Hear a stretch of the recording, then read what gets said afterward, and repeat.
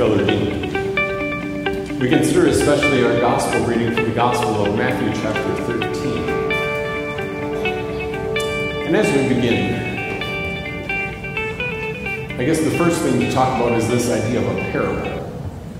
A parable, you might remember from, if you had learned this definition maybe in Sunday school or as a young child, an earthly story with a heavenly meaning.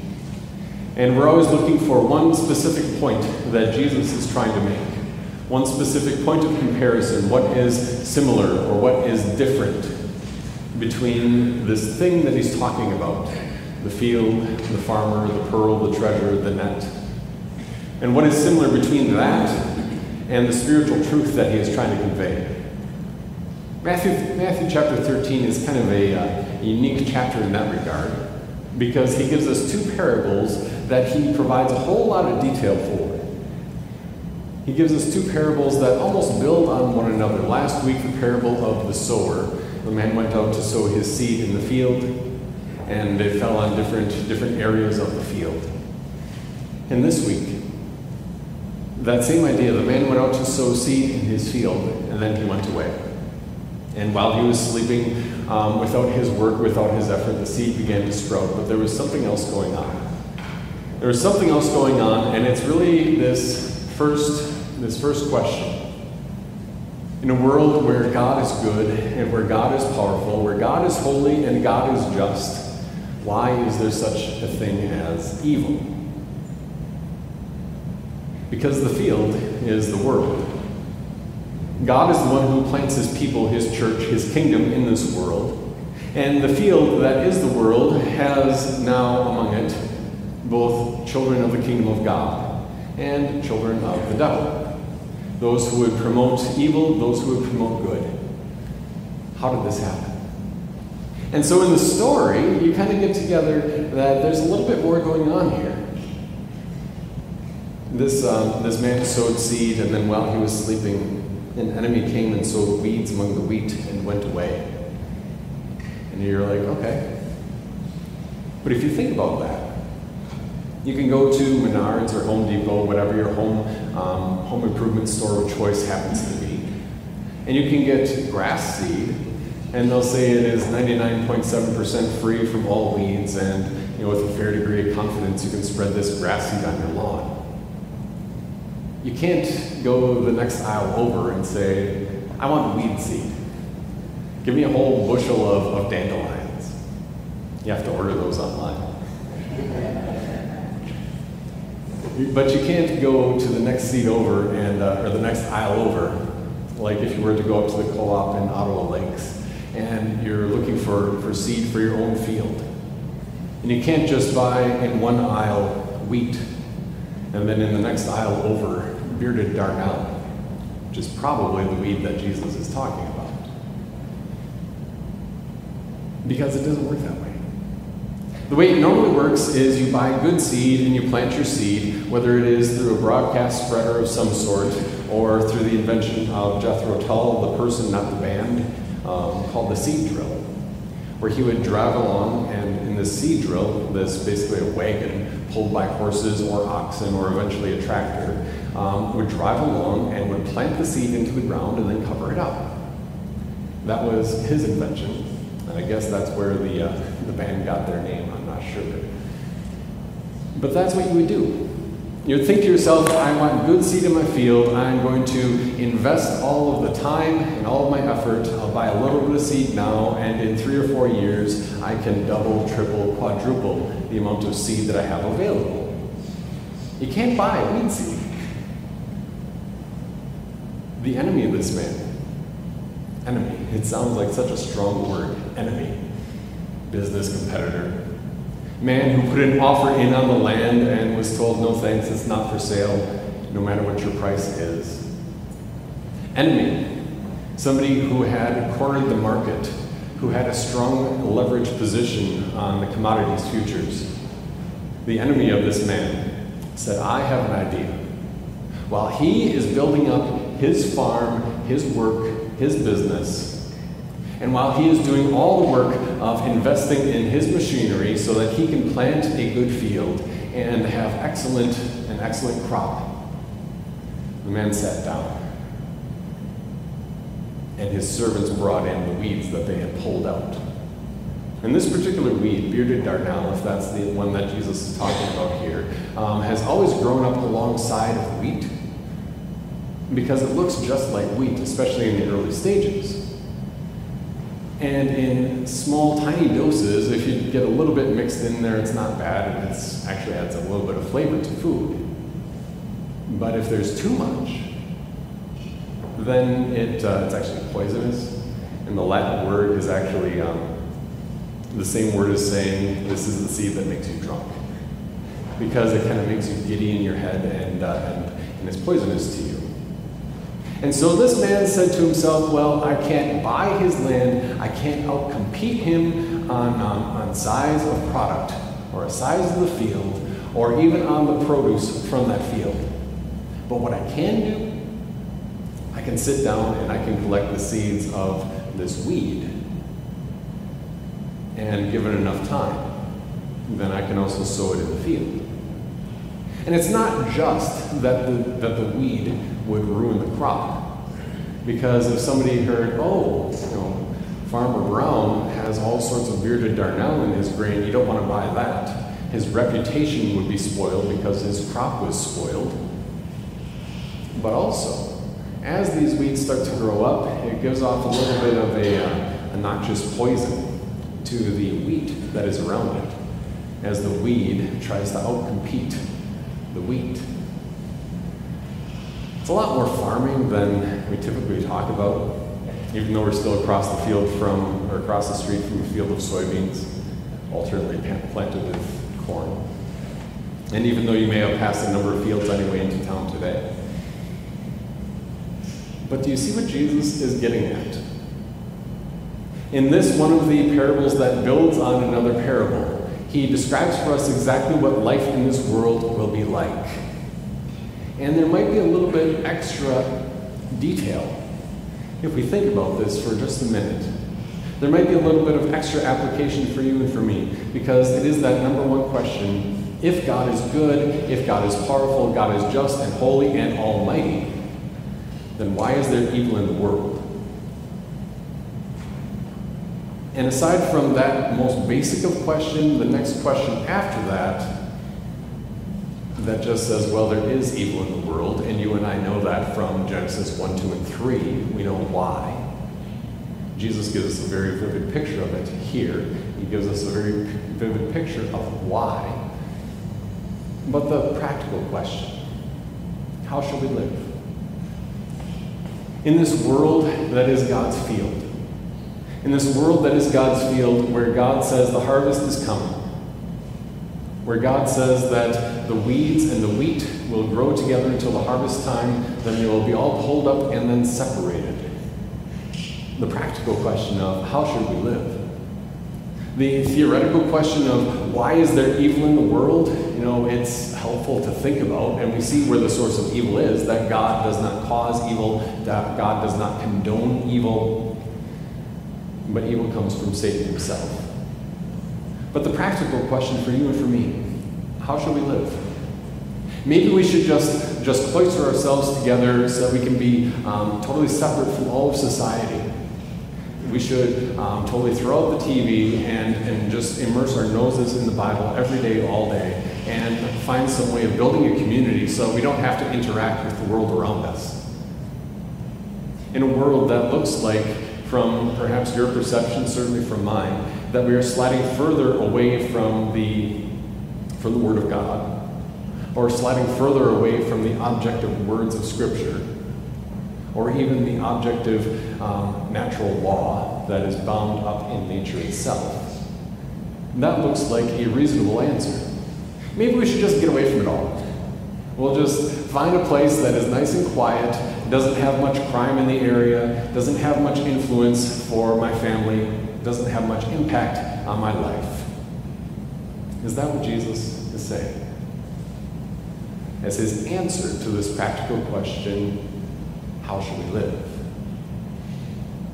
First answer that has often been given, most prominently, I guess most recently, in Rod Dreher's book from about 5 years ago called The Benedict Option, where he said, you know what, Christians need to withdraw from society, and we need to build communities that are Christian communities, where Christian mechanics offer to work on Christian cars, where Christian people care for one another in this sort of community that is cloistered away from the world.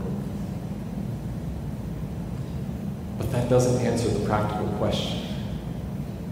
The servants say, why don't we just go pull up the weeds? That would make life so much easier.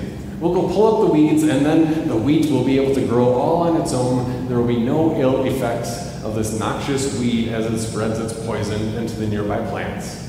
There will be no risk of contaminating the harvest. And the master answers, no.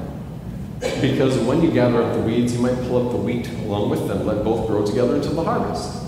And then at the harvest time, the reapers will separate. And so that practical question of how should we live, if Jesus has given us exact, precise insight into the nature of life in this world, that we live in this world that is a field, wheat and weeds together sown, and even more directly, the fact that you and I have been gathered together as God's people.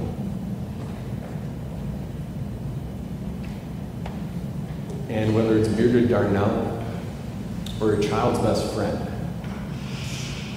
whether they know it or not, the world will try to poison your faith. The influences of those who are around us will try to draw you away. And that's not a personal judgment, as if your child's fourth grade friend has nefarious intent. As if to say, this child is totally, the spawn of Satan that's trying to draw my child away from Jesus. It's not necessarily thought out, but it's there. It's there. And in interaction with that question, how should we live when we know this is the way the world is? We consider that. A newsletter from friends. We consider that to think if we take Jesus seriously, what he says about the weeds and the wheat, then what should we do? We can't cloister ourselves away. Jesus doesn't want us to do that. He wants us to see the world around us and have compassion for these people, while also being shrewd as snakes and wise as serpents and innocent as doves. So we can't be totally separate, and we wouldn't want that. He doesn't want that anyway. But we have to live in a world where not only the devil and his cohort of demons, and not only the attractions and the ideas from our sinful flesh, but even the ideas and the good friendships of the people that we know do the work of the devil in trying to pull us away from Christ. Do we think of it that way? Or is that an overstatement? An overstatement. Pastor Hagen, well, it's just, they're friends at school, but they don't hang out outside of that. Pastor Hagen, I understand what you're saying, but this is what everybody has to do, and we need to make sure that our children are well educated in this world, and we need to live in this world, Pastor Hagen. You can't just, what are you proposing? And that's the issue. Do you see it? The issue of we live in a world where Christ has planted you. And people that we know, are friends with, people that have eaten at our houses and vice versa, people with whom we celebrate birthdays and anniversaries, people that we are related to. The spiritual reality behind it is that their influence on our lives will work to separate you from your Jesus. And if you say it any less than that, then we miss what Jesus is saying here. And obviously we can't just say, well, in judgment, I'm going to root you out of my life. And we can't say, well, in judgment, we are just going to cover ourselves and get away from that, and we'll all hang out together, because the real issue isn't always just out there, it's also right here, within the human heart. Jesus doesn't get that in this parable, because the point of comparison is, how do you live in a world of evil? Even, especially, when that evil is not evil on the surface. It might be somebody who treats you very well. When that evil has a spiritual reality that makes you begin to doubt what your Jesus has said. And it's the steady drip that erodes at your faith until the day finally comes and the house crumbles with a great crash. How do you live in a world of evil? We know that we can't blame God for the evil. We know that God has said that judgment is coming, but it's not here yet. And we know that he has said, go into all the world and make disciples of all nations by baptizing and by teaching. And if we look at this parable, it's distressing. Because what he is saying is that, spiritually speaking, it's either white and black. There's good and bad. There's no middle ground. Spiritually speaking, the influences in your life, whether it is the friends or the family or the talking head on TV, spiritually speaking, the influences in your life will either hold up and glorify Christ and point you back to Scripture, or they will start to create doubt and distraction away from Jesus. And how do we live? Well, Jesus tells us. It's part of this entire chapter. The farmer went out to sow his seed. And with this warning, and you realize this, pretty much every parable is a statement of law, where he is giving direct guidance on how we ought to live, or direct guidance from what we ought to repent. And it's sometimes uncomfortable. But the previous parable, the farmer went out to sow his seed. And he still goes. That even if it is a case where you are growing up with bearded darnel all around you, that Jesus still wants to water you. That even if it is the case that weeds would try to crowd out all the minerals and the moisture from the soil around you, that they don't control the water of life. That even if it is the case that your particular living situation or your child's choices in life means that they are surrounded by friends who have nothing to do with Christ and who have no knowledge of Scripture or even the basic natural tools of dealing with things in a logical, orderly format, even if it is the case that our children and their generation and one after them are run entirely on emotion with no thought as to what Scripture would say, Jesus still tends and takes care of his wheat. Because weeds aren't stronger than your Savior. And your Savior has planted you. In his unchanging word that Simon Peter talks about in his first letter, we have this word of truth made more certain. You would do well to pay attention to it as to a light shining in a dark place. The one whom our eyes have seen and our hands have touched. He is the one who has planted his word within your heart. And it's not going to let you down.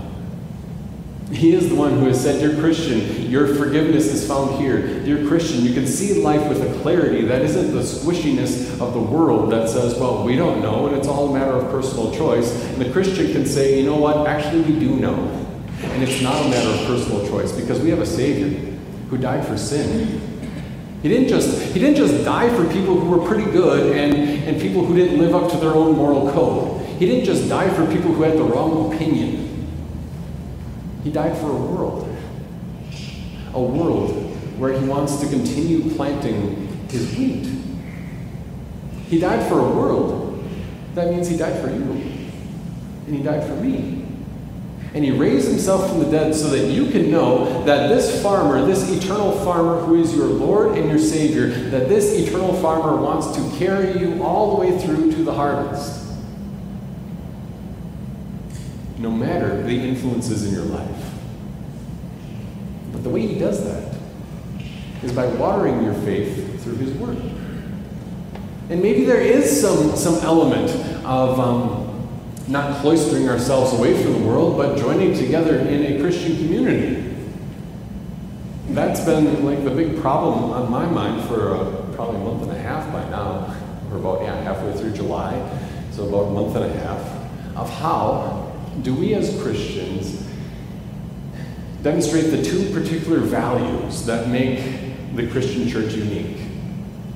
How do we as Christians live and act and interact in such a way that says Christianity isn't just eternal life insurance that I'll cash in, and Christianity isn't just what I do on Sundays when I have the time, but my Christian faith is something that impacts every single day of my life because I live in this world that is God's own field.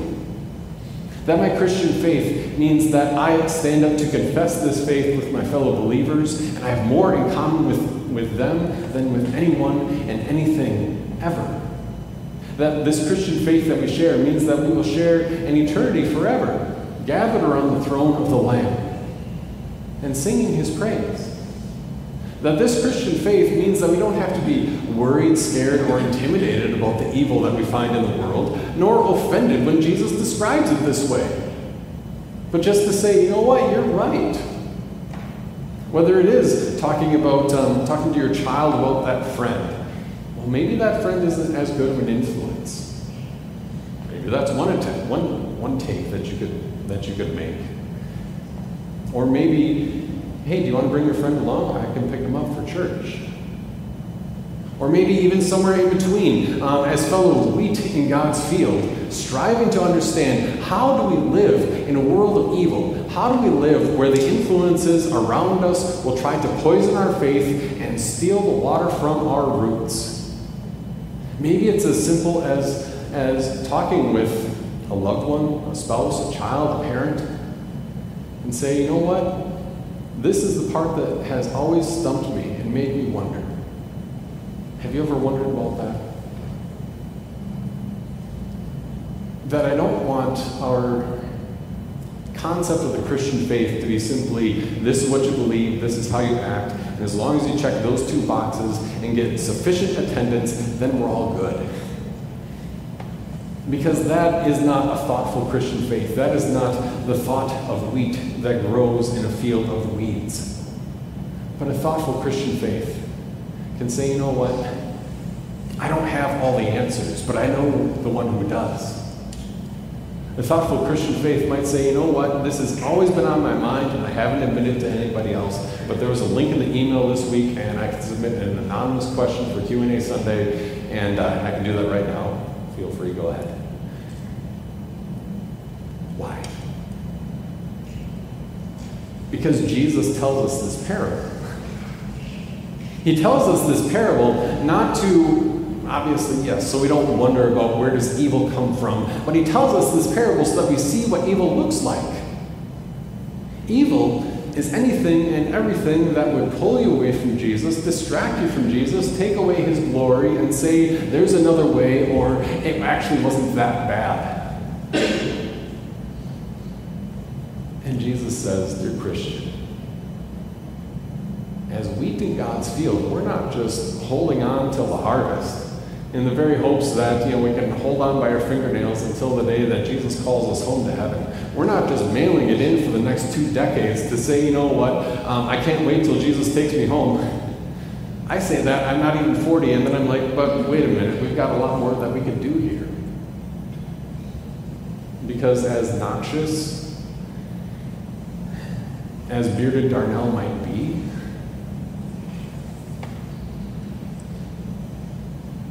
the wheat seed still works. The water of life still works. That is where the other part where this parable starts to limp a little bit, because the reality is that God is the one who has given you life.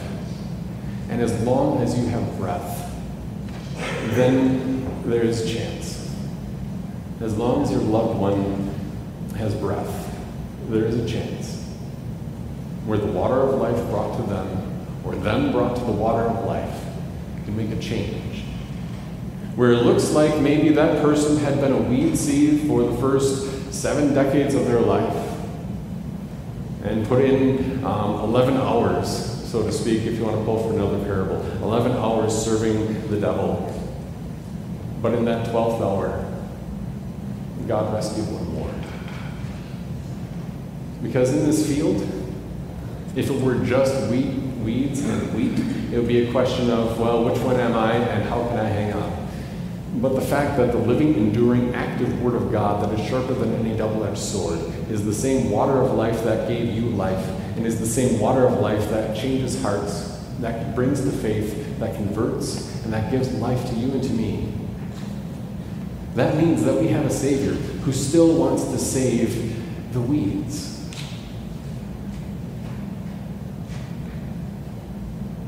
All the world is God's own field. You are wheat in it. And yes, Jesus warns us about the evil of those around us. But he finishes. He finishes with his one final thought, dear Christian. Make sure that you are well watered with the Word. And you see the heart that the Master has for those weeds too. Amen.